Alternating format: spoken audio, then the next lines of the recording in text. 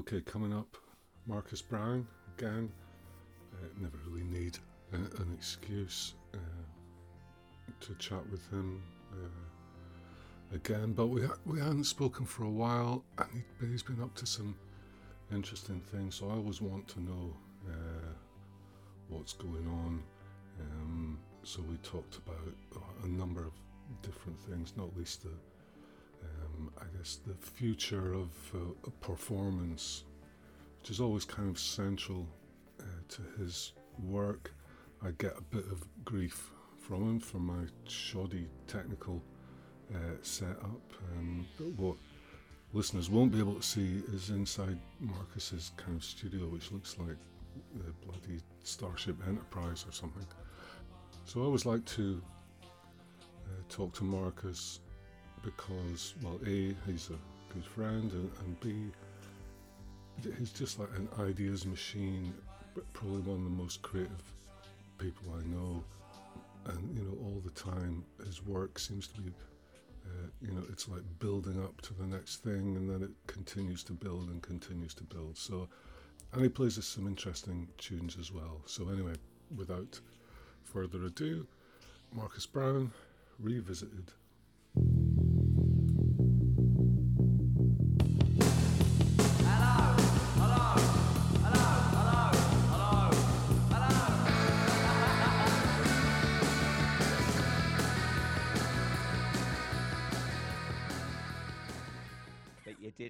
You got yourself a beard, a fat liver.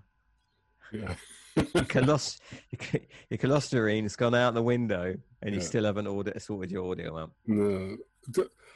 Press the button, man. Press the button, because this is the good stuff. It's already going. So you know the I don't know what it's like in Australia, but at the end of the year, all the big TV stations do kind of like the I don't know the English word. They have the review of the past 12 months. Yeah. Review. So the review this year's review of the year will be baking bread, working from home, time lapses, how the office changed, and men around 50 with beards. Yeah.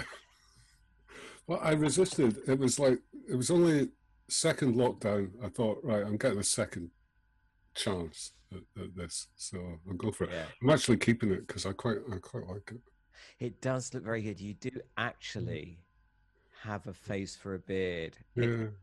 You have a beard as well. I can't grow a beard. You think you can't, right? Mate. But, mate, trust me. Yeah.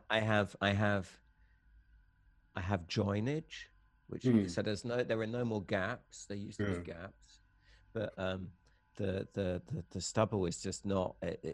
I used to go to a barber before I worked out how to shave my own head properly without chopping an ear off, and he was a very nice Italian guy called Jonathan. Yeah. And I asked Jonathan if I did have the stubble for a beard. And he looked at me, and he just shook his wise Italian head and said, "No, signor Brown, no." No. But what happens is, I think you have, first of all, do not touch it for a month, right? Just let it come through. And I think the baldy bits get encouragement from the other bits that are growing, and then start to. I think this is. Because I had holes, but they've all filled in. I think it's fascinating the kind of beard mythology men tell themselves. They kind of come up with faux mythology around. Nate, you see this? That's a crate of beer you owe me now for not turning the sound off. Jesus, all these, man, how long have you been working in advertising and media? Yeah. These are the things you know about. Have you never been on a shoot? Turn your damn phone off. Yeah, but nobody ever it was a no-caller ID. It's probably one of these, you get these things in Australia, it's an automated message where it says, "This is the government. You owe us, for tax fraud. Please answer this call, or you will be going to prison immediately. It's probably one of those. Please press 1 for tax fraud. Yeah. Press 2 for. Yeah, so the mythologies men tell each other, or tell either each other or themselves about a beard growth is quite remarkable. Kind of like uh, the the other stubble tells the bald bits to get on with it. It's like encouragement. It's like, oh look, that stubbly bit is doing well. Maybe maybe I do have a chance at this. So yeah. So have you? I've been quite worried about you. Why? You've been going through some. I've been watching you on Twitter. Yeah, but And it's just that's what I'm always like. yeah, I know, but there were shades of Grumpy Scott. But I'm quite pleased with your chirpiness today. You look very well. You look much better than the first last podcast. Time. I feel all right. To be honest, I've been staying away from Twitter quite a lot. You've been doing what? Sorry, staying away from Twitter really, and social media in general. Not completely, but I probably reduced my usage by about 80%. Especially through the whole American election thing. I thought it was funny. It's like American cultural imperialism. I know more about the ins and outs of their government than I do about the country I live in. I couldn't even tell you who the leader of the opposition here is, but I know every minute detail of American House of Representatives and all that kind of stuff. Yeah, there was a lovely a tweet somebody posted, kind of like two books, one next to each other, of a huge fat book. How much Europeans know about the U.S. election system, and then there was like a very, very thin book, which is how much Europeans know about the EU election system. My wife, so we were sat on the sofa watching CNN during the election week. It wasn't election night; it was election week. And she was like, "Bloody hell! I know every single county in Philadelphia." So yeah, very. I deleted Facebook and LinkedIn off of my mobile phone back around, I think it was April or May or something, and I've reinstalled them now because I'm feeling feeling a little bit more. I don't know, that I can tolerate it again. There was just too many. It was just too many. I'm not sure if we spoke about this in the first podcast. I don't think we did. I think we focused on what we were supposed to be talking about. But your book, your magnificent book, if you haven't bought it yet, please do buy it. But I became very tired of marketing and advertising people, business people, startup people, entrepreneurs, hustlepreneurs, strugglenauts, the whole bouquet of the kind of the hoi polloi of LinkedIn, suddenly becoming a medical expert. I found that very, very, very, very difficult to watch people. It's quite literally spiraling out of control. I kind of feel like you have to pick a side, though. Which kind of goes against, everything. Normally I like to sort of, stay in the middle, but I didn't feel like I had to pick a side at all, to be fair, Ian. Yeah. I decided to negate the whole thing. And we made I mean, for us, it's for myself and my wife, it's these things are based on very simple decisions. Her parents have very serious health conditions. Two of my children have type 1 diabetes, which means that we have to be very careful as well. I haven't seen my daughter 2. I haven't seen all year. Right. So so we're kind of just begging and hoping and praying that Christmas will happen. Where do they live? So they don't live in Munich then? Are they somewhere else? No. They live in well, they're all grown-up women now. So Right. she lives with her boyfriend, and in fact, they all live with their partners now. Right. But they live in Frankfurt and Würzburg, so that area. Yeah. So it's getting to see them anyway, because you know what it's like with grown-up teenagers. You just have to remind yourself what you were like when you were 20, 21, 22, 20. My oldest is 25. So, it's like your fuddy-duddy old dad. Yeah. So, I've got to fit him into my calendar as well. But then having all of the rules and regulations around what's going on at the moment makes planning that kind of thing very difficult. But so I kind of stepped away from all of the arguments and the bickering and the faux opinion. It was really weird. I mean, it just got kind of like, I was waiting for somebody. Can you remember there used to be this thing on the school playground at school, where somebody said, "I'm not in the middle of it to end an argument." One child would say to the other, "I'm not inviting you to my birthday party, and I don't care if I don't get a present." that was like the ultimate kind of how to end an argument mic drop, and I was just waiting for that in the comments section of certain immediate high profile media people. So but I'm slowly kind of creeping back on.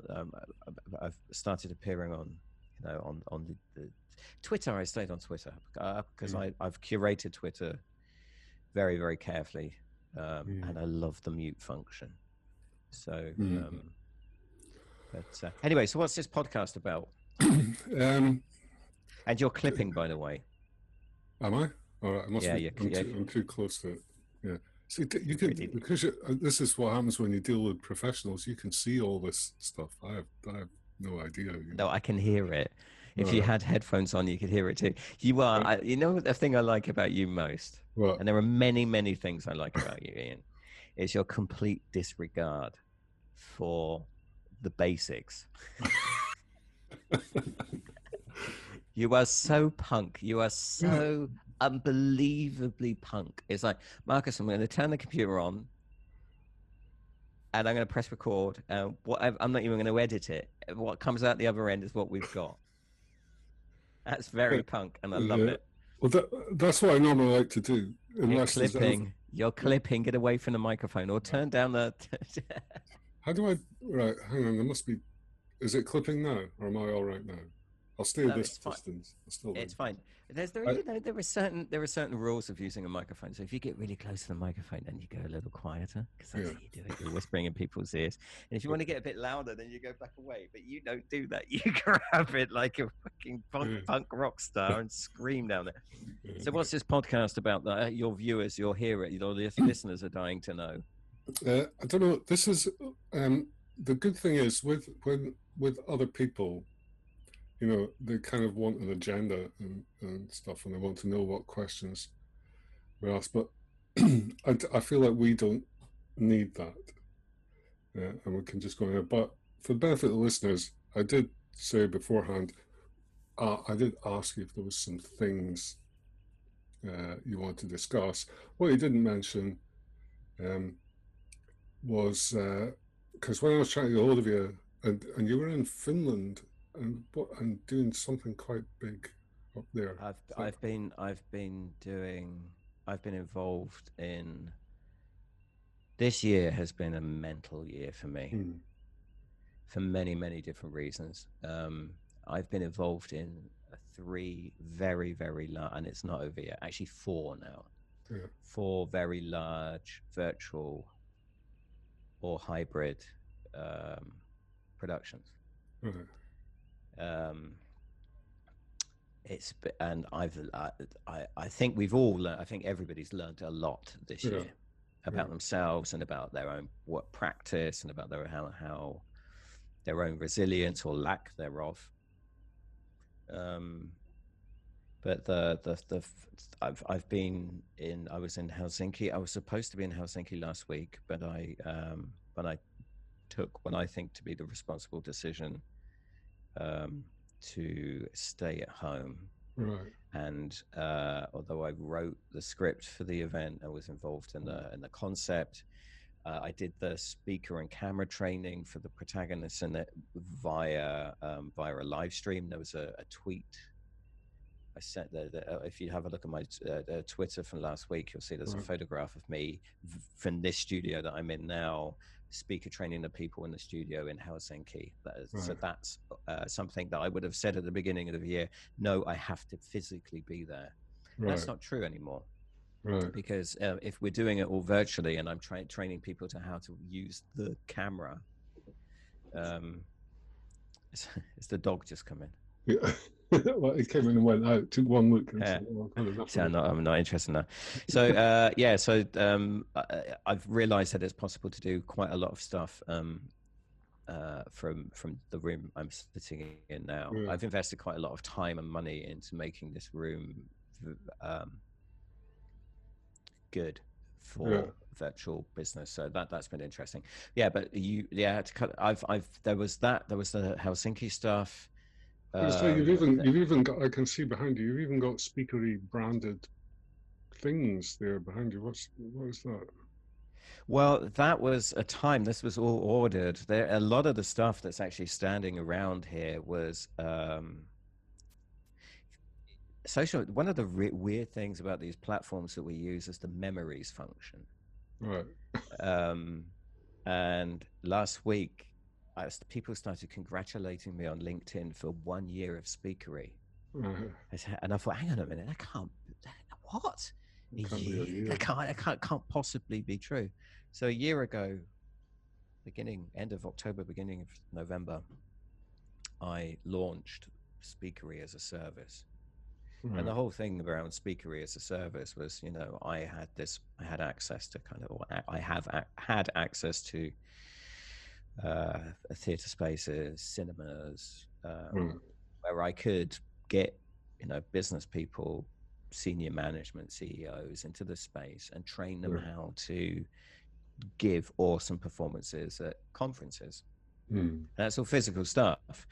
And a lot of the people that were asking me to kind of help them with their speaking would say, no, I can't take a whole day, but can you come into the office for like an afternoon? And then I say, yeah, of course. And then I'd get into the room and it would be a conference room. And they would never have a podium. Right. So I started. So the thing, this little for your listeners, I have kind of like a podium thing that you can buy from an online printing service. It's the kind of drum that you would see at an expo or something, where a startup is trying to sell you a service. So so that I bought that. I had that made so that when I would go to the conference room, I'd have a podium so that they could stand at the podium and I can tell them how to use the podium properly. The day after this thing was delivered, we went into lockdown. So it's never been used. It's just I actually use it as storage space, so my camera bags are in there. Okay. So it's just it's just a prop, right? Really. But I guess I've been. Yeah, I was going to say, eventually when people do go back into rooms, then but even if you're training them like this, then you can still do it. It's the equivalent of like the Rod Stewart sort of mic stand, isn't it? There's a way of using it. Yeah, very much. I mean, there's the whole thing about when this is all over and we go back to normal is a really interesting discussion, because I think that there are. I mean, we've known each other for a while, and you know how my mind works. So I've kind of seen the future, and the future is beautifully blended. I don't think we will go back. There will be a peak of euphoria where people will kind of, I don't know, it'll be like the end of Return of the Jedi with fireworks and a celebration. But after about a month, I think the head of procurement, the directors of procurement, and chief financial officers will be walking around with spreadsheets saying, "Well, you know, we didn't actually save a shitload of money. So if you don't mind just not going to these conferences anymore, and we're not giving you a budget for that expo, and please stay at home." So I think there's going to be a mix of, I think people are really starting to kind of like get into certain aspects of it. I think that there's a very strong argument for, and Nick Bloom, the Professor Nick Bloom of Stanford, did a big thing, a talk at the EFO, the Center of Economic Studies, Munich lectures this year around his research into working from home, and it would appear that there is a definite case for 2 days a week from working from home. People really would love to do that. They don't want to be at home all of the time, or not everybody wants to do that all of the time. There's I think for self-employed people, it's kind of like, I don't know what the fuss is about because we do it all the time. If we're lucky enough to have clients, we do then get out of the office and then go and visit them at their offices. Young people, and I'm speaking from the context of, this is a German context. You know, if you're stuck in a small single room flat without a balcony in the center of town, you know, the office looks great. So I think it's going to be blended, and I think the futures of conferences and festivals and theater and that kind of stuff, which is, you know, something I've been thinking a lot about this year, will change, adapt. This is all about adaptation, evolution. It's the kind of like the Darwinism of these things. You know, if you get to our age, you've seen it all before. I was going to say, I mean, the stagecraft type stuff, you know, that it's applicable. It doesn't have to be for people talking at big conferences. You know, you can still, people are still going to have to pitch for money or pitch for business, and you know, surely all that stuff still is applicable even in smaller settings. Yeah, very much so. I mean, that's you know, a lot of what I do. You know, I've trained quite a few people this year for really different things. It's like how to host something, how to host a video series. How to host a podcast. I need to sign up for that one. No, I really don't want you to gain any kind of skill for this. I think this it would destroy the entire vibe of your podcast. I think, and again, that's one of the things I do when I work with people, is to say, I'm not trying to change you. I'm just trying to make you a better version, a better stage version of you, a better camera version of you, a better audio version of you. That's what I'm trying to do. It's all about kind of. I always tell people, the viewer, the audience, the listener, they need 20% more of you than you're prepared to give.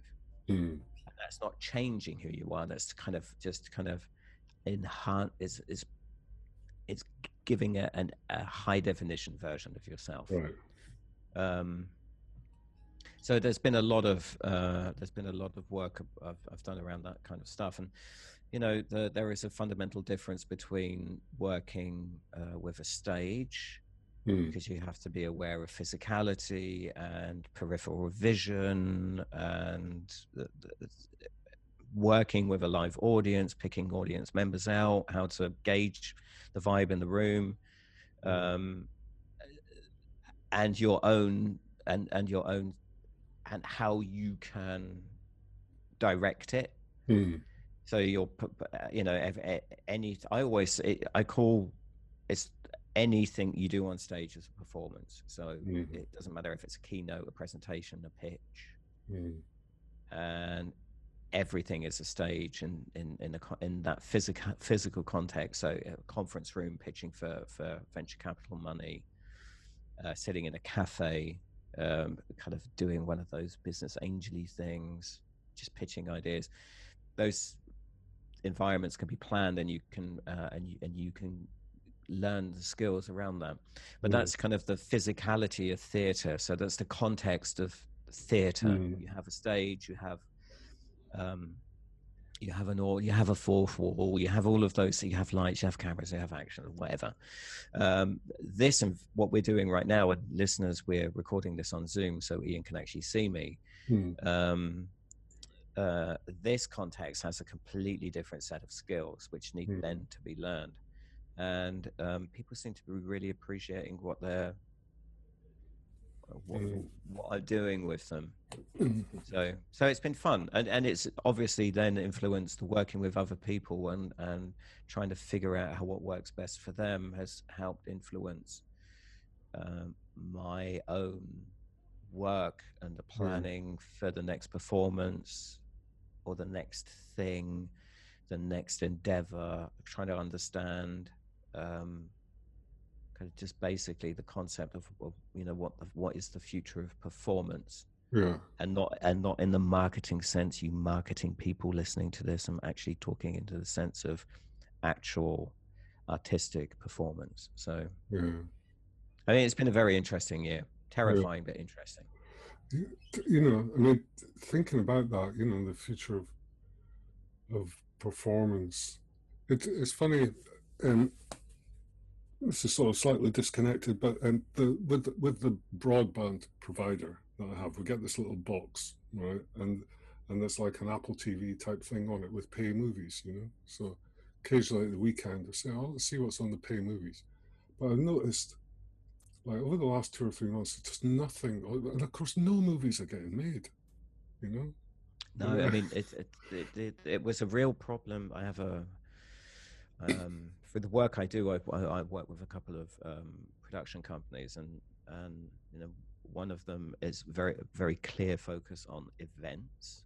But the actual kind of the televisual production of an event. And the second one is a company that actually makes films and television. And they had that this year has been a real struggle to get anything whatsoever made. Just when you think, we got really, really lucky with all of the big productions that we've done this year. That they were somehow always in a bit which was where it was allowed to do something. But it's not only the fact that the films are not being made; they're not being released. I think the whole thing around the next James Bond film, the fact that they haven't released it, and the fact that the film is called No Time to Die is really interesting. And the fact that the main fury in this house from the 12-year-old boy is he's been waiting a year for King Kong versus Godzilla, and it's not coming out till next year. He's not happy. Yeah, so it's the whole thing around that has been very interesting. But again, it's like there are ways around that. I'm fortunate enough to be talking to people who access to incredible technology is becoming easier, and the more of these kind of events that you do, and the more experience you get. It's very much like a game. It's very much like a linear video game where you gain new skills, get new powers, get access to new people, new technologies, new magic. But still kind of, I don't know, maybe it has a lot to do with the subject matter I'm working on at the moment, but still have enough one foot in the kind of very much in the traditional canon of arts practice and art theory, So, you know, you can do incredible things now. Yeah. And I'm talking beyond an Elgato green screen. Yeah. So it's really interesting stuff. So I'm dying to sort of see something that gives me the glimpse of the, I've done a couple. I got asked to do something last week, which I turned it down because I just can't be bothered presenting to a crowd that I can't see on Zoom, in this office. It'd be boring. I've done like two, and I thought, well, that must have been really boring for the crowd because I can't see them. You can't hear anything. You don't know. Most of my shtick is kind of, got gags in it. But with that, if you don't get any response, it's just. Yeah, well, I think there will be. I mean, I'd love to show people what I'm doing, but because it's a lot of it is commercial, tied up in ridiculous NDAs. Right. I've just finished something. That's the newfangled way of saying that I would have to kill you if I told you. Yeah, it's very. I've just finished a thing I just finished a thing which I'd really, really like people to see. Mm. I'm very, very proud of it. I put everything I had into it, and it took me, after the production, it took me over 2 weeks to recover. I was a physical and emotional wreck after it. I put everything I had into this one thing. Right. And the subject matter was very dear to my heart. And it was one of the, working on that project, there were a lot of artists involved and thinkers and curators involved in that particular project. And it felt like coming home.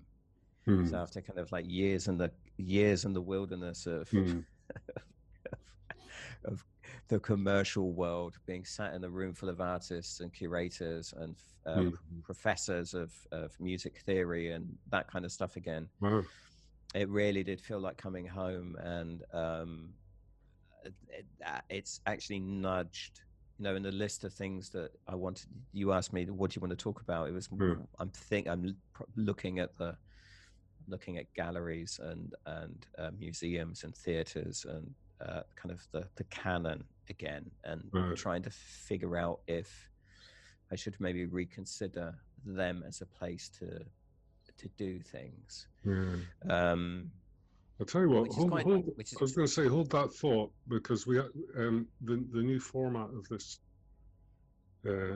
thing is, sort of desert island discs and things. So I did ask you to pick 5 tunes, and what I always do is forget that we're going to have music in it, and then I wait till about half an hour and think, oh shit, we've got to play a tune, which is exactly what I've done again this time. Yes. But so we'll talk about galleries and stuff in a minute.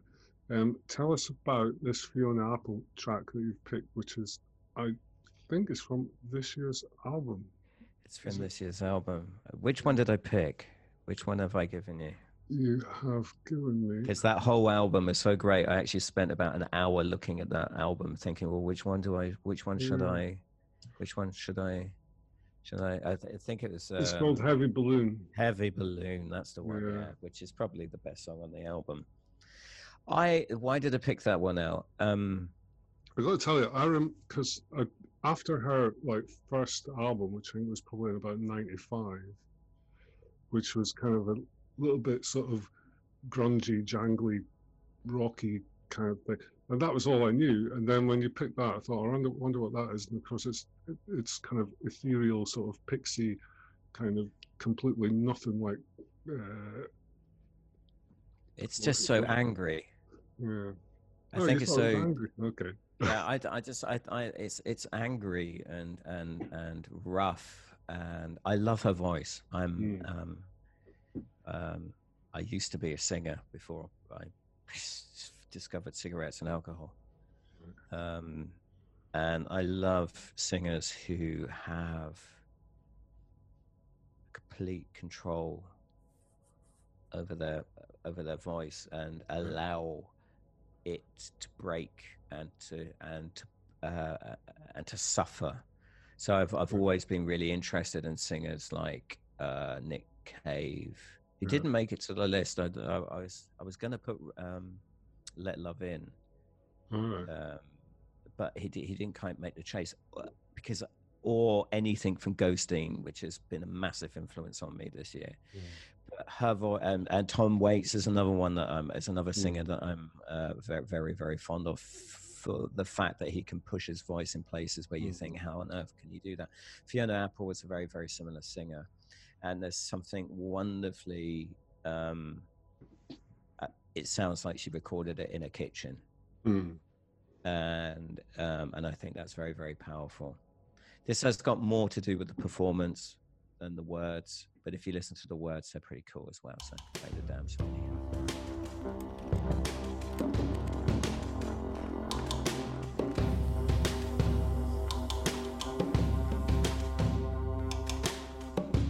People like us, we play with a heavy balloon. We keep it up to keep the devil at bay, but it always falls way too soon. People like us, we play with a heavy balloon. We keep it up to keep the devil at bay, but it always falls way too soon. People like us, we play with a heavy balloon. We keep it up to keep the devil at bay, but it always falls way too soon. I spread it like strawberries, I climb like peas and beans. I've been sucking it in so long that I'm busting at the seams. I spread it like strawberries, I climb like peas and beans. I've been sucking it in so long that I'm busting at the seams. In the middle of the day, it's like the sun with the Sahara wanna stare me down, forcing all forms of life inside of me to retreat underground. It grows relentless like the teeth of a rat. It's just got to keep on at me. And it constricts like a boa on a hose. Nothing flows, so the pressure grows instead of the seed. People like us get so heavy and so lost sometimes. So lost and so heavy that the bottom is the only place we can find. You get dragged in. So galleries. So that's kind of that's the next frontier, I guess. Instead of like taking art performance into business environments, and now it's like actually taking it. Because you were talking about, bringing it back home. Is that? Well, no. Well, this project felt like coming home. So the whole thing that we were asked to kind of. I was asked to come in and do it because I'm probably the only person in Germany that could have done it like that. I think because of the experience that I have and because of my training and because of what I do. So, but I've long had the stance. Sorry, these are not dramatic pauses. I'm trying to figure out which English word is the word. Is the word that I want to use, the German word for. Just say the German word, doesn't it? Haltung. The stance that I had or have is, it's pointless for me to present these ideas to artists because artists already know that the world is fucked. I need to present this to business people and show them that they're fucking up the world. So that was always kind of like the content of, or the artistic idea, or the people I wanted to impact were the people who I generally believe are messing things up for everybody. Working with the people, working on this particular project and talking to the people, they were so fascinated by my approach and so fascinated by the ideas that I've been playing around with for years that I'd realized that maybe I'd been unfair. That maybe that particular community would be willing to and love the Passing trilogy, or at least the process of working. So they found it fascinating that I bootstrapped my art career with the commercial work around speaker training and developing virtual formats and stuff. They found that fascinating. Even the word bootstrapping, in fact, it's like, there's a word for it. Yeah, it's called bootstrapping. Oh, that's really interesting because their whole process is completely different. the way they finance themselves, the way they have to kind of get money from arts councils and be part of projects, and it's something that, you know, I didn't know because I've never done it like that. So, and there was one particular, he's not a gallerist, he's a head of an arts institution in Germany, and he was just like saying, well, why don't you just like reconsider the space again, reconsider the audience and how you can maybe use it and what you want to do. So that doesn't necessarily mean that I'm going to start doing exhibitions, but it has kind of put another kind of layer to the piece that I'm planning at the moment, so there can be physical objects. I mean, there have always been always that there have been physical objects in the performances in the past. So you have like the Rachel pill boxes and the Flex books, which you can see behind me, which is up on the shelf. So, and those are things that I've made, but I've always considered them as props. The thing I'm working on now, which is a continuation or a build upon the Wicked Pack of Cards, the poem that I published at the beginning of the year. But they're becoming kind of in my head. They're becoming things like relics, and exhibition pieces that might be found in a museum in 3,000 years' time. So I'm working on completely different timelines now, and I'm working on completely different ways of how to separate the stories into maybe different spaces, and it's also void of any. I was writing a column for a magazine here in Germany, and it was a continuation of the Black Operative story, but it was more of a prologue-y thing, kind of like how we got to where the performances were. And I stopped writing them and just told the chief editor, that I don't want to write dystopian shit anymore.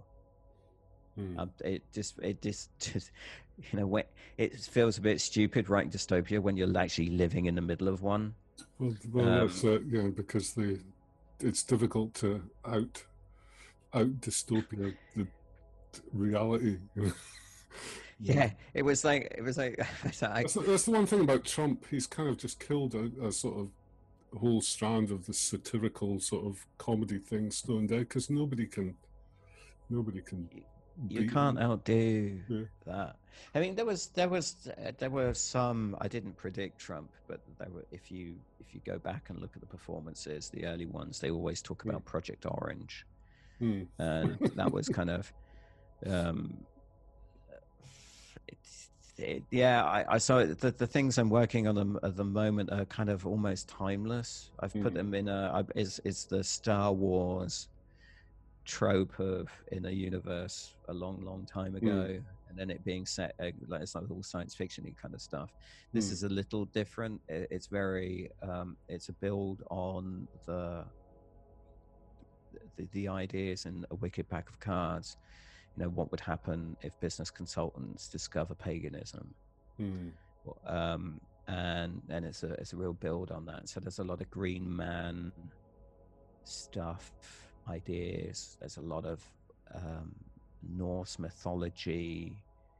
There's kind of, I mean, the damn thing is called A Wicked Pack of Cards. So there's there's that whole hat tipping to T.S. Eliot and Madame Sosostris and tarot reading, but from the perspective of a business consultant, which is the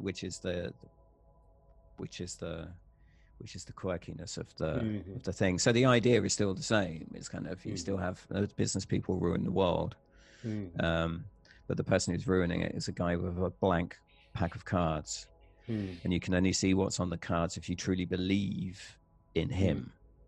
So that idea has not changed. Volume 2 is, I would have said volume 2 was finished, but then I changed my mind and decided to make it into a kind of an opus.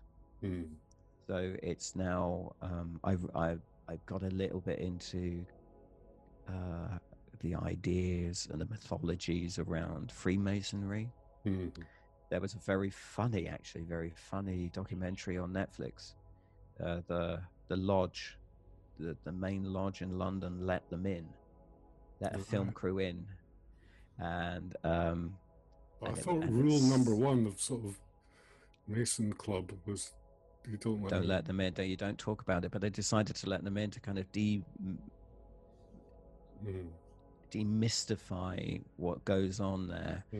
The mundanity of Freemasonry, according to the. I mean, you kind of watch this documentary, and then you kind of think, okay, well, how much of this is just marketing? How much of this is comms? But there's a lot of interesting thinking in there, and there's a lodge. The lodge in Chelsea is the actors and performers lodge.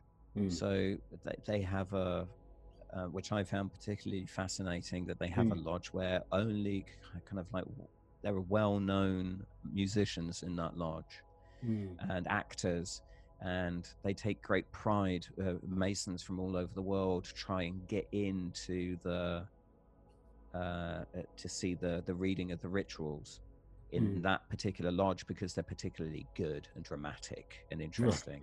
I thought that's nuts. That's crazy. So all of that kind of stuff is been going into this new thing that I'm making, and at the moment it's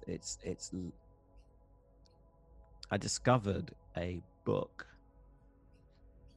There are lots of people, lots of ex-Freemasons who kind of try and debunk the whole Freemasonry thing. And then there are books that try to debunk the debunking. So what I've tried to do is I'm trying to do a book. It's a debunk the debunking book. Right. And the performance is it's not going to be one single performance. It's kind of like it's a very similar to the notion of having, when I started doing the Black Operatives Department stuff, I didn't think, I'm going to do a trilogy.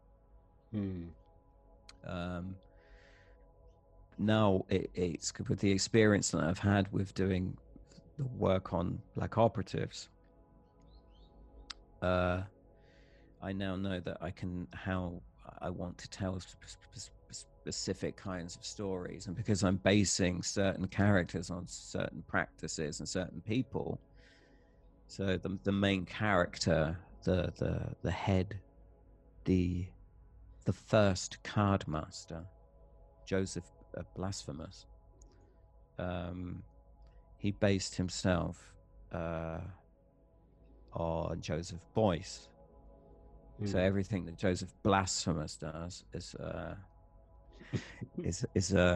for an artist, specifically for a particular kind of artist, is a blasphemy of what Joseph Beuys was doing. So I'm planning to do. So Beuys was famous for his teaching as an art form. Of course, consultancy is an art form. Beuys has had his blackboards, but Joseph Blasphemous doesn't have blackboards. He has flip charts.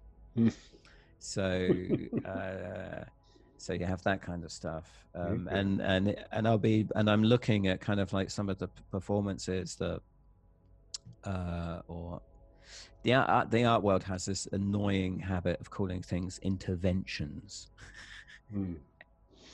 This is an intervention about. Instead of saying this is an intervention about. So so I'm looking at some of his interventions and ideas, and and the people. So I'm looking at the people who influence him. This is another way that I kind of approach things. So Beuys was very influenced by Rudolf Steiner and the whole kind of like social organism thing, and bees and all that kind of stuff. So so I'm looking at that and thinking, okay, well, what would Joseph Blasphemous do with all of that? Goethe, Beuys was asked once, what is art? He's asked that a lot, and the older Beuys got, you can see him kind of his whole body kind of like spasms a little bit when somebody asks him this question, as if to say with his entire self, I've answered that question 1,000 times, but then he stoically carries on and answers it in variations of various forms. But he likes to fall back on kind of like Goethe's idea of is trying to understand the physical and the spiritual, which really frustrated a lot of art critics back in the day. So I'm playing with those kind of ideas, looking at some of his performances and thinking, okay, well, is there anything I can do with I like America and America likes me? Not really. That's not something for me. Explaining pictures to a dead rabbit, and that's something that I can work with. So there is something that I'm going to be kind of, I like to take things and change them so much that at the end you kind of think, well, yes, could that be that? And there are certain things that I'm going to be very obvious about. So in this book, this is like a handbook for a card master. So every year there's a card master, and the card master's responsibility is to ensure with the help of the procurement moon, the passing of another successful financial year. so with the mythologies and ideas in this book. So so at the back of the book, and so it's in different sections. So we have the cards that are in the original little book that I published at the beginning of the year from the Wikipacker cards, and there are 13 cards. So there are 13 poems in the original book. I've taken them and I've added another 13. So there are 26 cards in total. There are actually 52, but I was going to say you have to get to 52. There are 52, but there are 52 and 4 songs. Right. And the next project, and I'm hoping it's going to be finished by maybe March next year, there will be what it's called in the book, the original first cut and shuffle. So that's the original first cut and shuffle from Joseph Blasphemous, and that was the original guiding in of the new financial year. All of the mysteries and the arguments and the bunking and bunking and debunking of the debunking of the debunking will be explained in the rest of the book, and there are rituals. So there is a ritual. There's kind of a rite of what do you call it?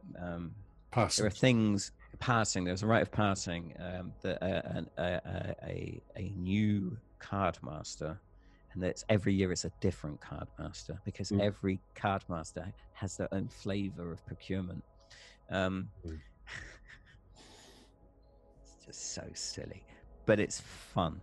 So there are a set of rituals. So there are 31 rituals. So the 31 days leading up to the procurement moon.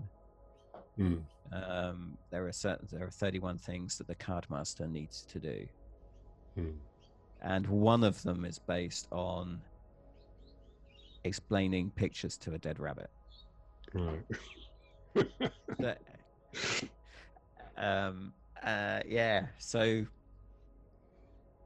and a lot of that is it. So there's a lot of book making involved. There's a lot of writing involved. There's a lot of film making. There's a huge amount of filmmaking involved in the next project. And I've basically, I'll be producing the next performance, which has a completely different name, throughout the course of next year, because I want to have all 4 seasons in the thing.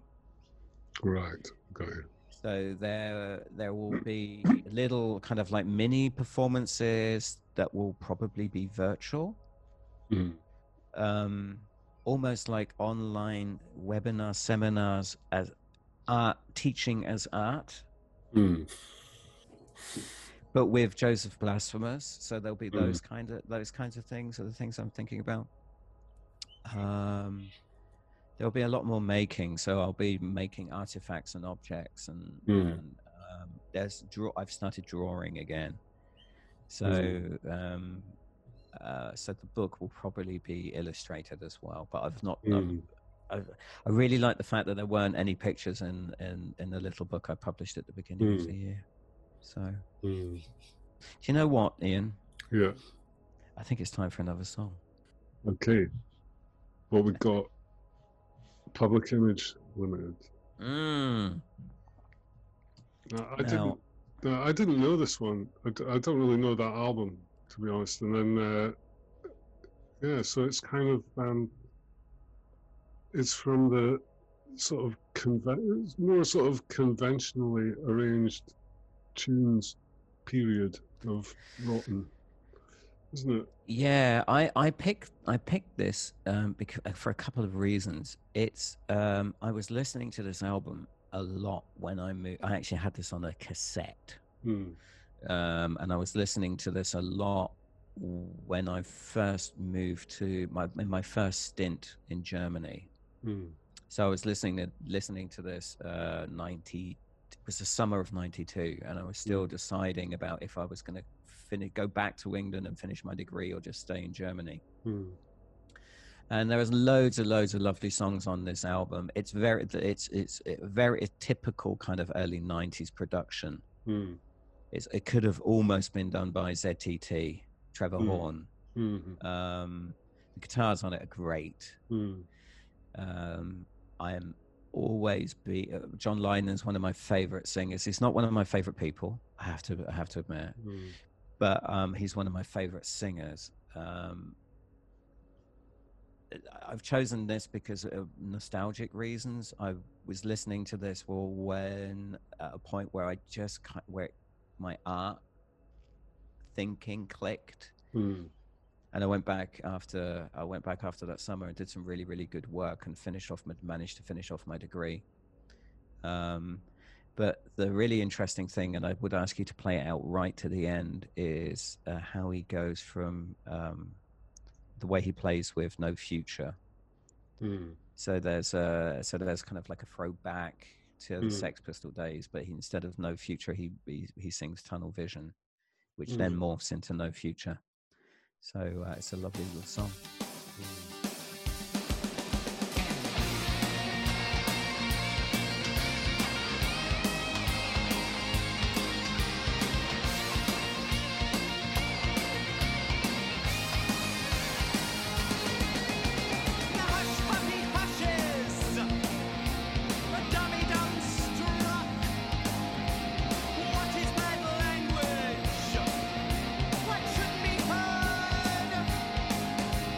Use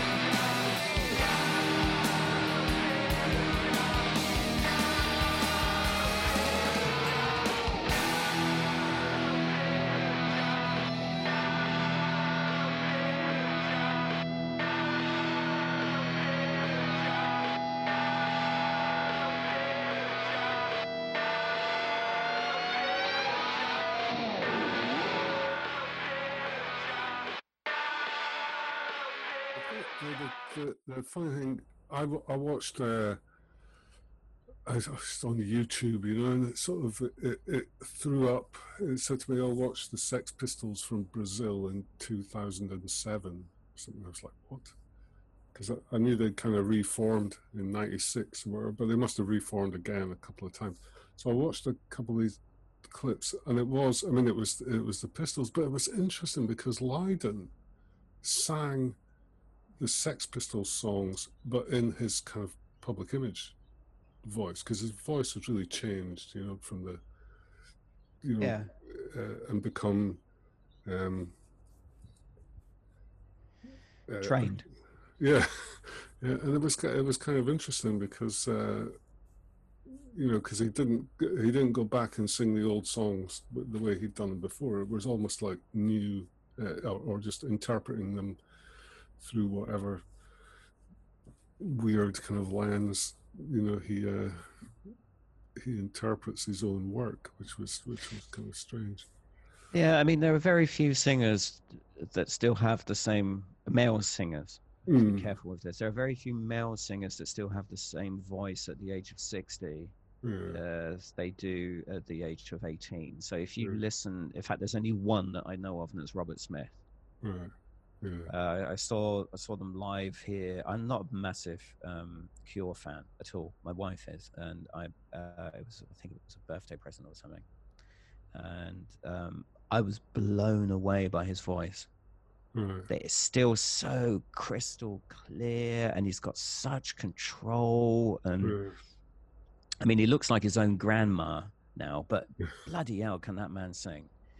If you listen to Lydon's voice, the difference between Lydon's public image voice of around the 90s and his Sex Pistol voice is the training. Somebody has trained him so that he could manage to continue night after night to sing like that. So, and then if you listen to the voice of Elton John, there's just the voice of an old man who he's not been he's been drinking too much coffee or tea or something. So there was on Twitter or something. There was at some point during this COVID, the sort of various celebrities were doing stuff, and then Elton John had turned up in his garden and decided to sing. I don't know if it was "I'm Still Standing" or something like that, one of his big hits, and it was like, oh my God.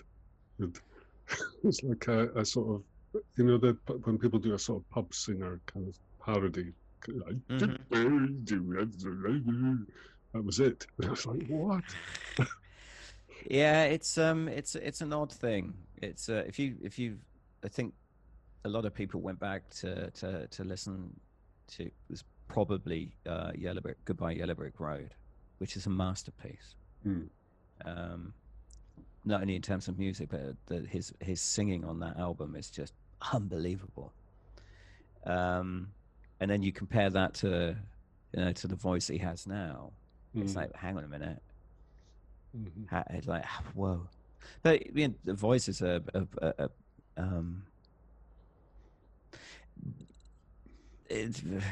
Freddie Mercury. One of my favorite things to listen to is Freddie Mercury and David Bowie under pressure, but without just the vocals. Right. If there's an expectation now in the world through formats like The Voice or Pop Idol or any casting show, that if you can hear it in your head and you can sing it in the shower, you can sing. Yeah. But if you listen, well, Amy Winehouse without singing Rehab, without just the vocals, it's just incredible. Absolutely incredible. Such skill, such dexterity, such youth as well, which is with Kurt Cobain singing the end of Smells Like Teen Spirit, when he's just screaming a denial. It gives me goosebumps just thinking about it. What do you think about whether this is just a symptom of age, or whether. I was sitting watching the someone came on the TV news. It had been the MTV Music Awards, whatever, and it was like some dude who used to be in One Direction, I think, had won something, and there's all this, and I thought, like, with no redeeming qualities at all, and I thought, well, that's it. I'm now officially old because I just hate modern pop music. Well, I don't think as you do actually, as a person, have a tendency to be quite binary about these things. So, if I was trying to have a nuanced, sensible discussion with somebody about the second Borat film, and I've always been the kind of person that if I like something everybody else seems to hate, I will still say I don't know, maybe it was just the frame of mind I was in, but I actually quite liked it. You just came in and said that guy's a dick. So you do tend to be quite final, quite binary about your opinions of these things. Well, it's that kind of humor, which is basically just taking the piss out of. It's a similar to, there's a kind of Australian type of comedy that you get where people just come on and shout swear words loudly, and that's the comedy, And do you mean that's a 50-year-old strategic planner at a conference with POV? Yeah, well, that's that happens as well. Yeah. No, it's that people like Sacha Baron Cohen, and the other one I don't like is that guy from the IT crowd, the IT crowd, with the guy with the glasses and the afro, who just stands about with this kind of quizzical look on his face, being perpetually amused by everything. Well, you're just talking about people that if you were back home, in Glasgow,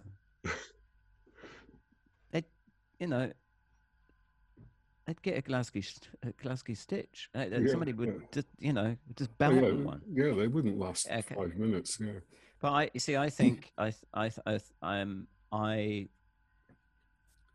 like to come to things late.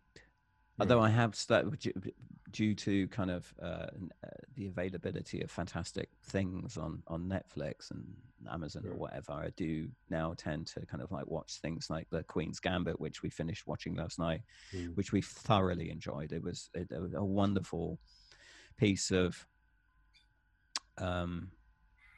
if you know anything about storytelling, it wasn't, and there were no surprises in it, but it was just beautifully done, wonderfully told, and the acting is just amazing. What I particularly liked was that it was a very, very feminine thing, right? And it was done in a way that wasn't kind of like pseudo. Look at this powerful woman. It was done very, very. It was like you just felt her power and her strength and her. And how fragile she was, but still kind of it was a wonderful thing, great thing. But I do tend to like to come to things late and avoid the hype. So I saw I think for Reservoir Dogs, I saw 3 years after watching Pulp Fiction, which I watched a year after it came out.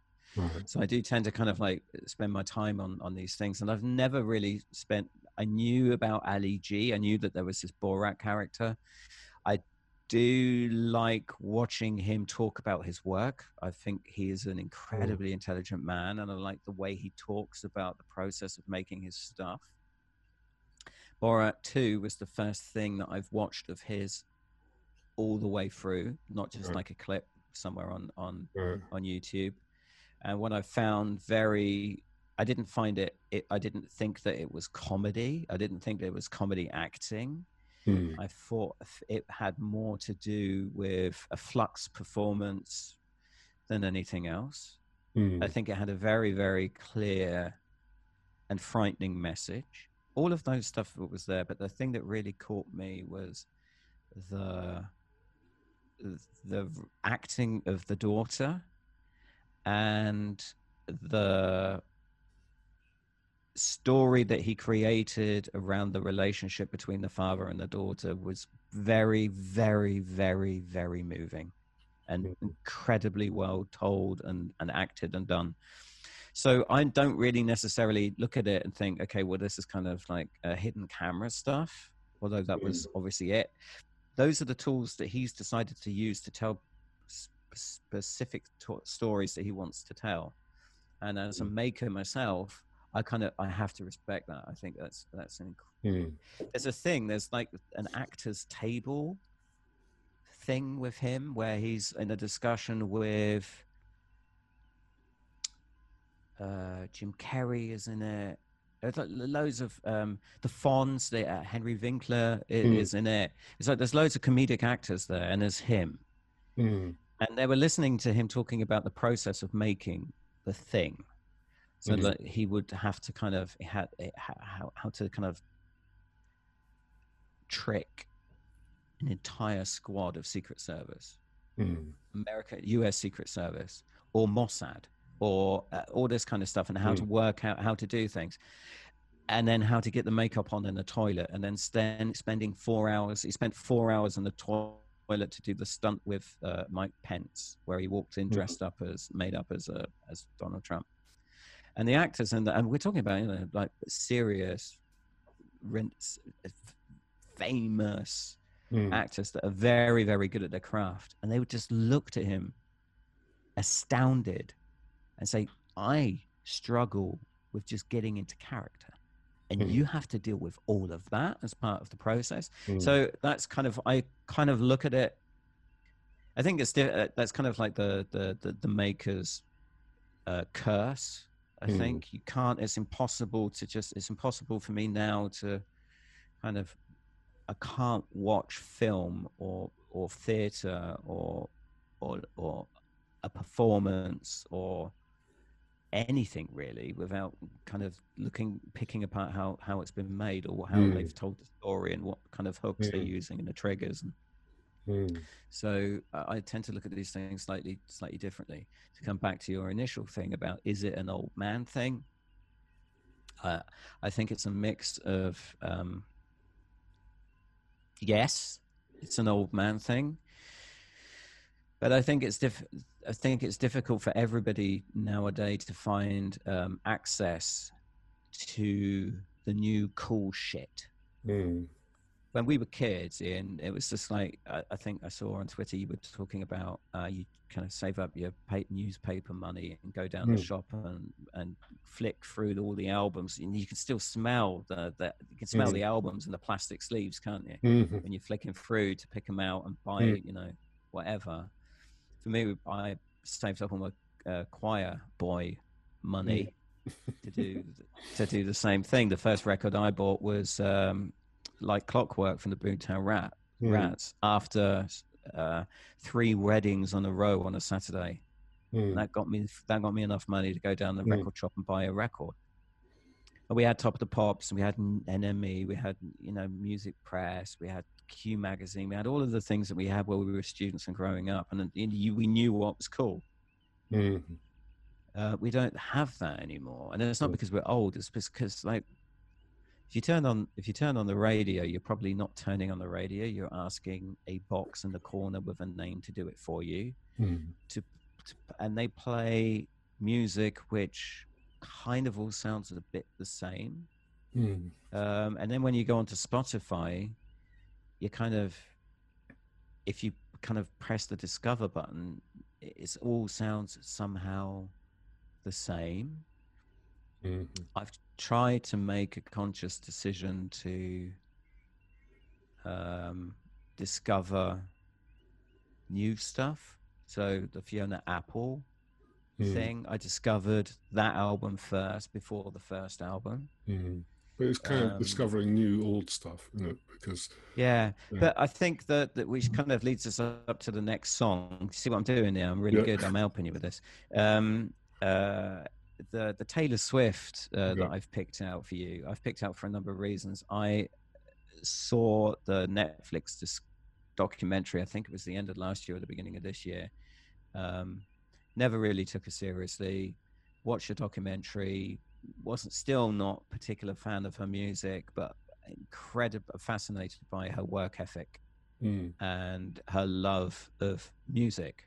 And that really won me over. Then she released Folklore. Then I had to listen to it, and it left me I went for a walk. I was walked to the doctors to have my finger put up my bum to make sure my prostate is still okay. And I listened to it on the way there.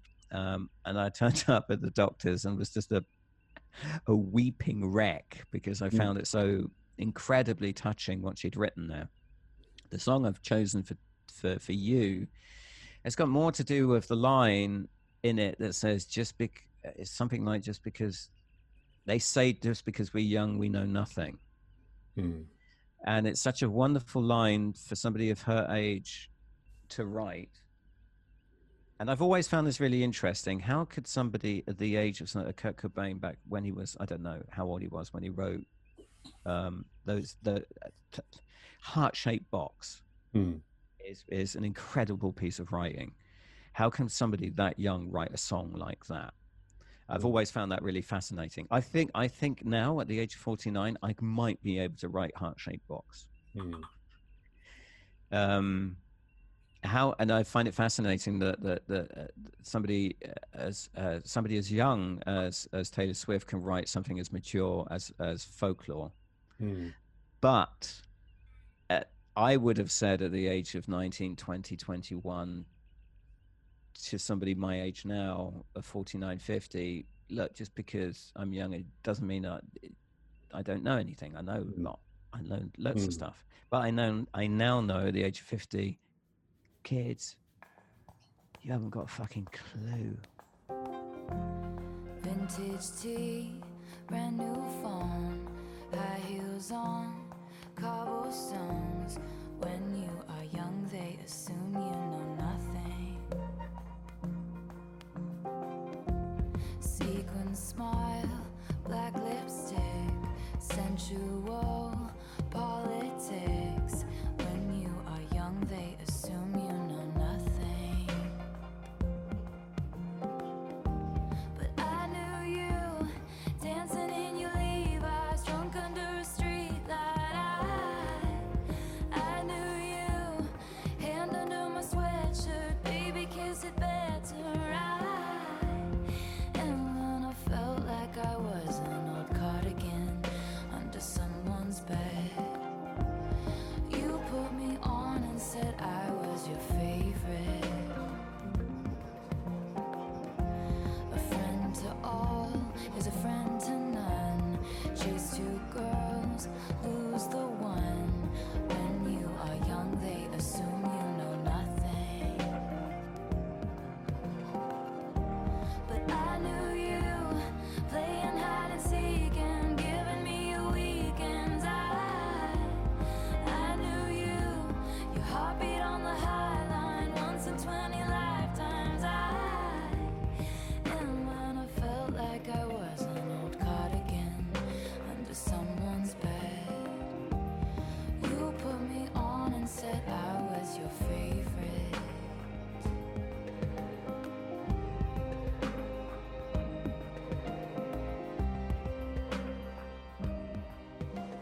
Okay. That's a lovely song. So I think we've only got one song left, haven't we? Or have we got two?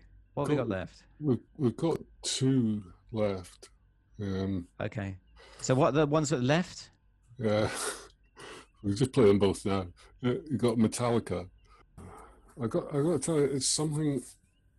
People have gaps in their cultural knowledge. You were talking about that before, about being late to things. Because I remember, like The Sopranos, for instance. So I remember when the final episode came on Channel 4 or something. I was still in the UK, and I thought, oh yeah, I'll need to watch that. I tell you what, I'll wait, and then once it's finished, I'll go to the start and watch it. So I completely missed like 7 seasons of it, and then watched it. But Metallica is something has passed me by from a cultural point of view, because I thought they were some kind of death metal thing, and then they played the track, and of course it's not. It's kind of melodic and stuff. So yeah. Well, the version I sent you is from the S&M. So it's the Mm. with the was it San Francisco Philharmonic or whatever it was. Oh, is that? Oh, right. Okay. There we go. So this is from 2000, and I was very much like you. Thought heavy metal was a bit, I don't know, or death metal or whatever. Mm. And somebody that I was working with came in with that album, and it blew me away. Right. And it's because of his singing. Right. There's something very epic about that particular live recording, because you have this huge orchestra kind of supporting them and trying to keep Lars Ulrich, the drummer, intact, which they failed to do. Mm. There was a lot of post-production done on him, apparently. Mm. Anyway, but it's the singing. It really is the singing. I think that James is actually my favorite singer. Mm. And that really surprised everybody. I wrote that somewhere a couple of months ago on Twitter. I said, and my wife is really cross with me. She said, "What? Even more than?" Because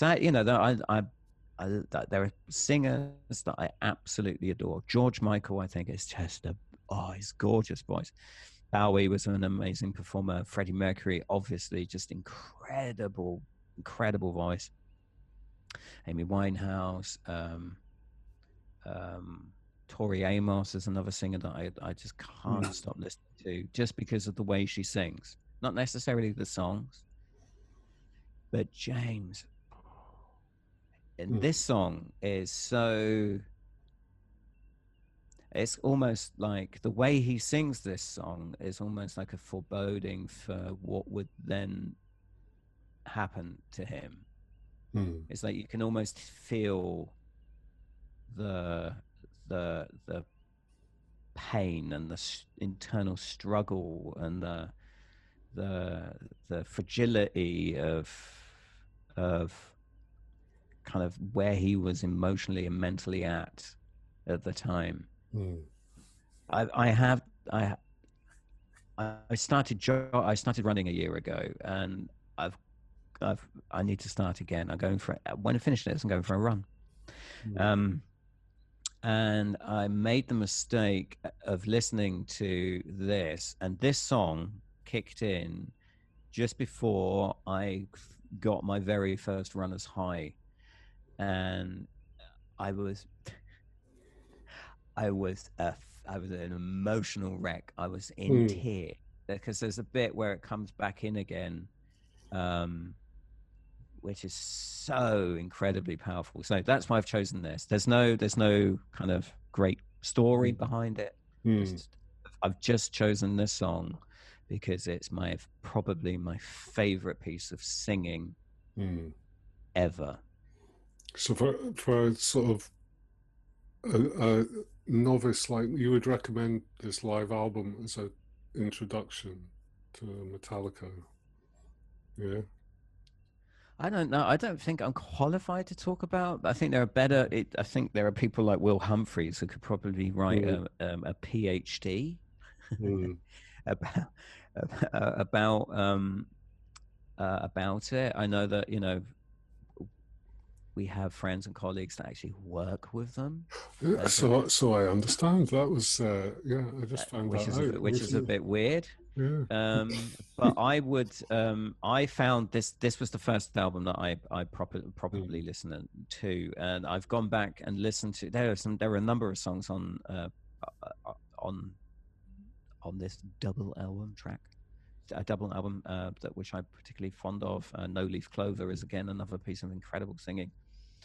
I went back to listen to the original tracks on the original albums, and it was like, oh, it's a bit, oh dear. Yeah, it's better with the because everything is always better with the Philharmonic Orchestra.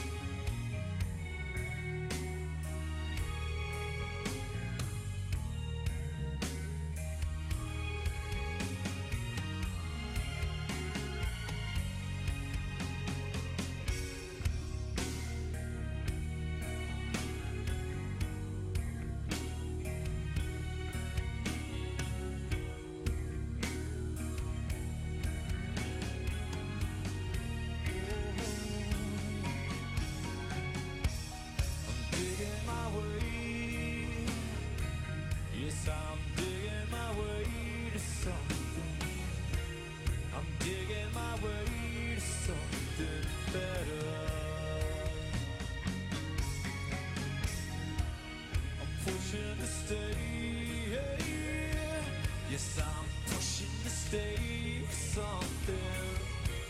I'm pushing to stay with something better. Whoa, yeah.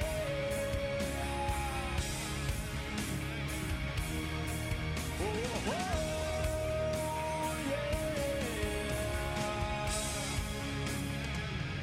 Oh, yeah.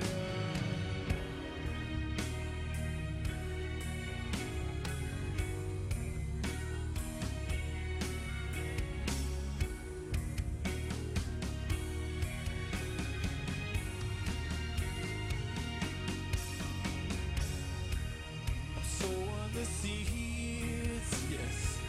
Yes, I'm sowing the seeds of taking. I'm sowing the seeds that take for granted. This thorn in my side, yes, this thorn in my side is from the tree. This thorn in my side is from the tree I planted. Ooh, it tears me in a bit, yeah.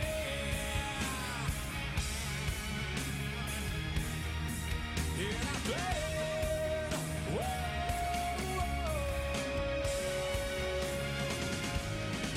hey, caught on the wheel, I check that leash, yeah, I'm bleeding me.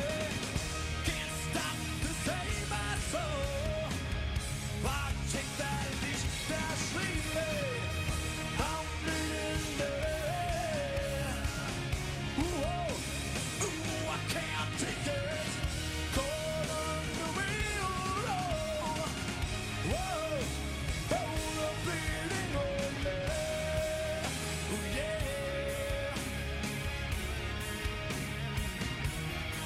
This is bad. Whoa. Oh, bleeding on me.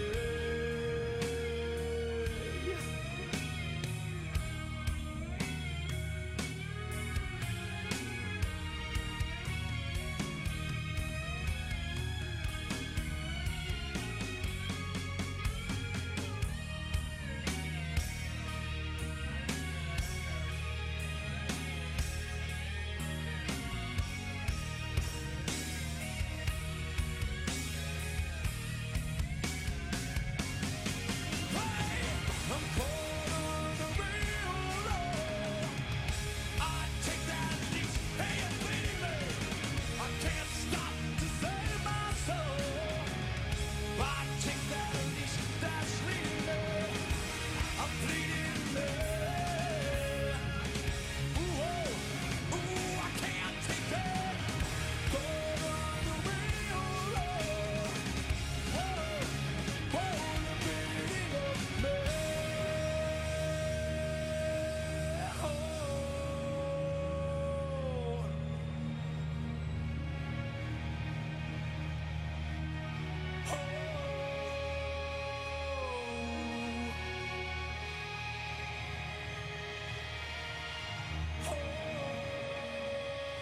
The bleeding of me.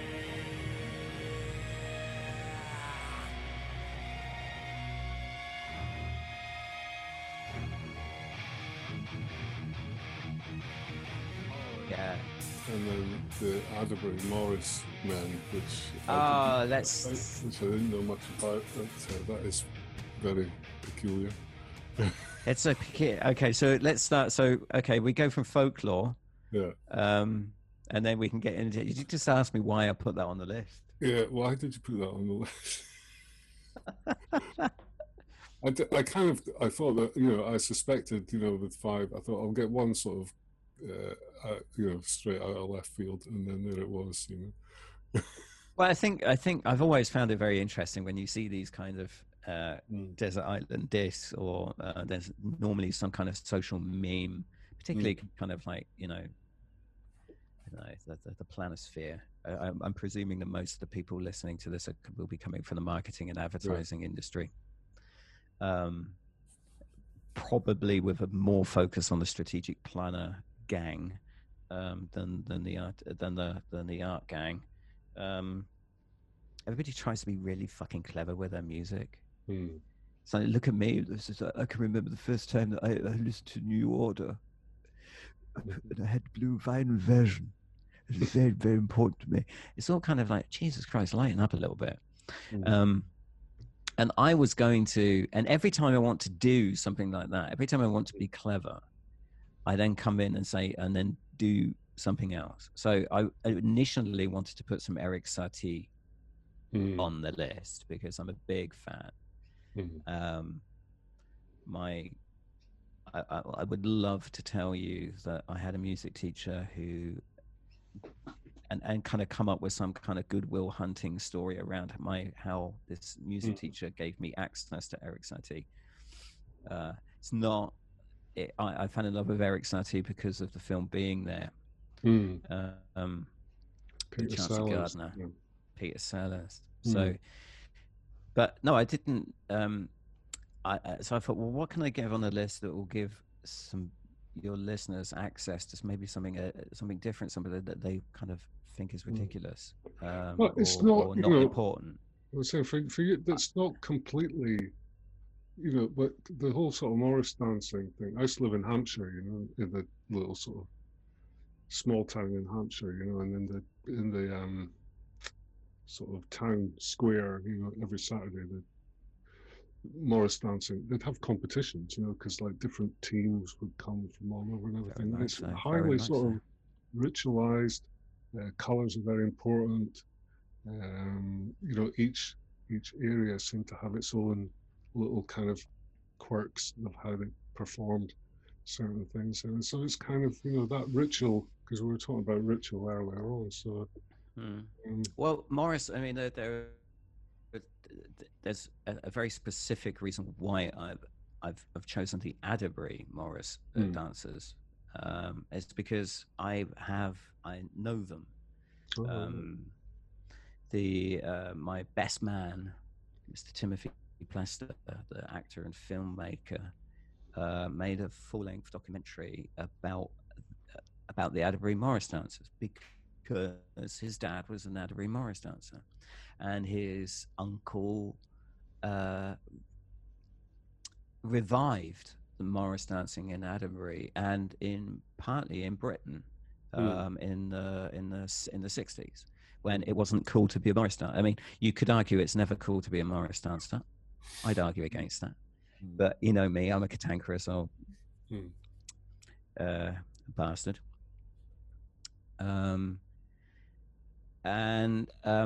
He made a full-length, award-winning documentary film called The Way of the Morris, about his dad and about his family and about all of the Morris dancing died in Atterbury because all of the Morris dancers died in the First World War, except for one, I think. And they found the Book of Song and the dance steps and the banging of the sticks and all of the stuff with the baldricks and the bells. And Morris dancing is deeply ritualistic. The handkerchiefs are there to get rid of evil spirits and devils, and banging sticks is to scare them away, and the handkerchiefs are there to confuse them. The blacking of the faces has got nothing to do with trying to look like black people. It was to do with disguising yourself from your employer while you were dancing. It was a disguise and has nothing to do with anything else than that. So you have all of these things, and because he's my best mate and I love him dearly, and I fell in love with the film because it's very personal, and I don't want to spoil it, but it's definitely worth a watch. The Way of the Morris, Tim Plester, Rob Curry.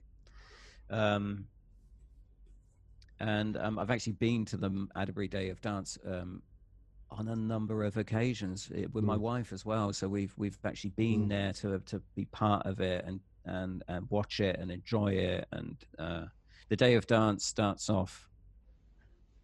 To tell you something now, and if you can remember right at the back to the beginning of the podcast, me talking about Joseph Beuys. the Adbury Day of Dance starts off at the grave of Charlie, one of the dead Morris dancers, and they read a prayer and sing him a song, and then they pour him a bottle of beer on his grave so he has a drink. and then the day starts, and then they go off around stations around Adderbury, dance in front of John Craven's house. It's really weird. It's just like the weirdest English thing you could possibly imagine. And I kind of fell in love with the I don't know how to describe it. It's kind of it's folk lore, and there's a joyousness about it. It's not cynical. It's like everything I'm not. So it's not cynical. It's not sarcastic.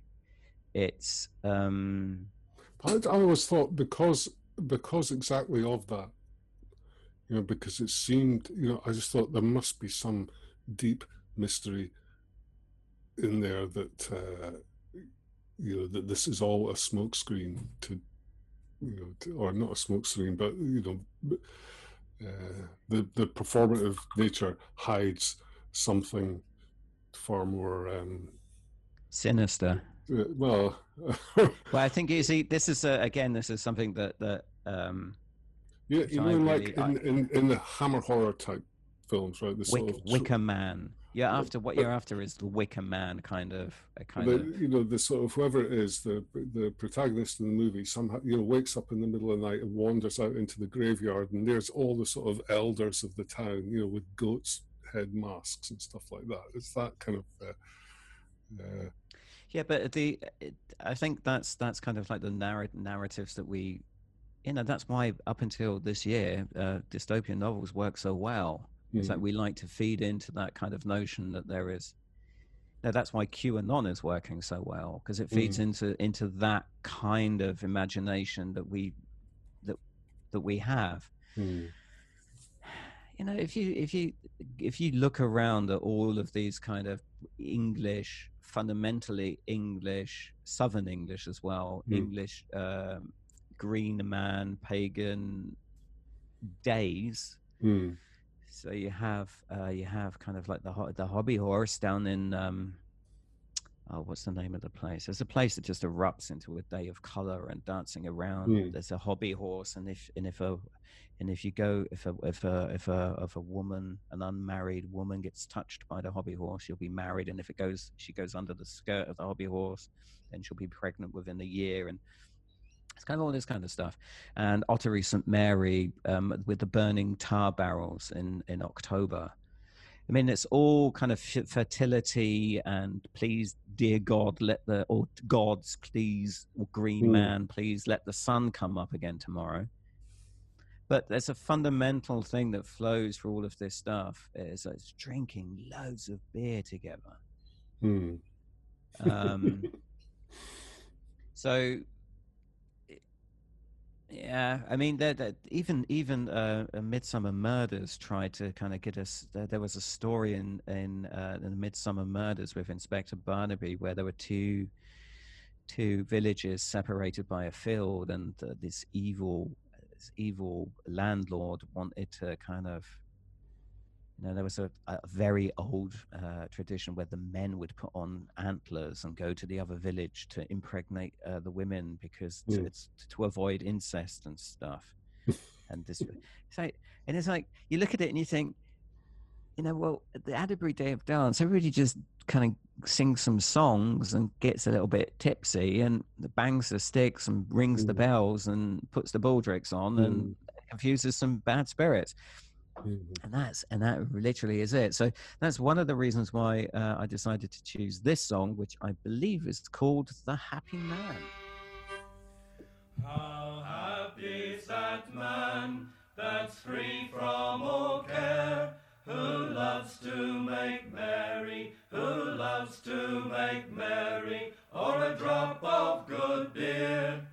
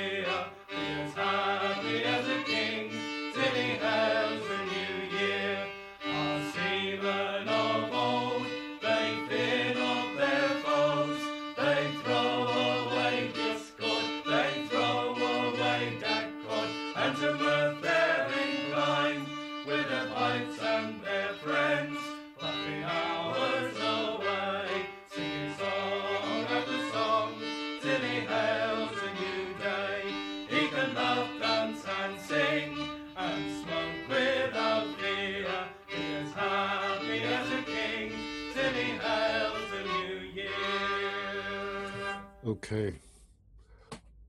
Well, Was that interesting? yes, very interesting. I'm only the reason I don't, because we're recording this video, I don't want to go longer an hour and a half because I think my computer will melt trying to render the hour and a half of video. That's which is another testament. You to really need. You really need. There are better, simpler podcast platforms that you could use if only you were able to use Google. Okay. Okay, Right. my friend. Well, you Listen- have a fantastic beard. It was lovely to see you. You too. Thank you very much again. And Thank you. Thank you for oh, asking me back again. it's all right. I'll edit this around and I'll send it to you before I put it up just to make sure. No, you can put it up. No, you put it up. Just put it up. Yeah. All right. There's nothing I've said on that I wouldn't say again. So All right. everything's fine. Okay. Brilliant. Well, enjoy your Right. run and the rest Take of the day. care. All right. Yeah. Speak to you Bye. soon. Bye. Bye. Tricky.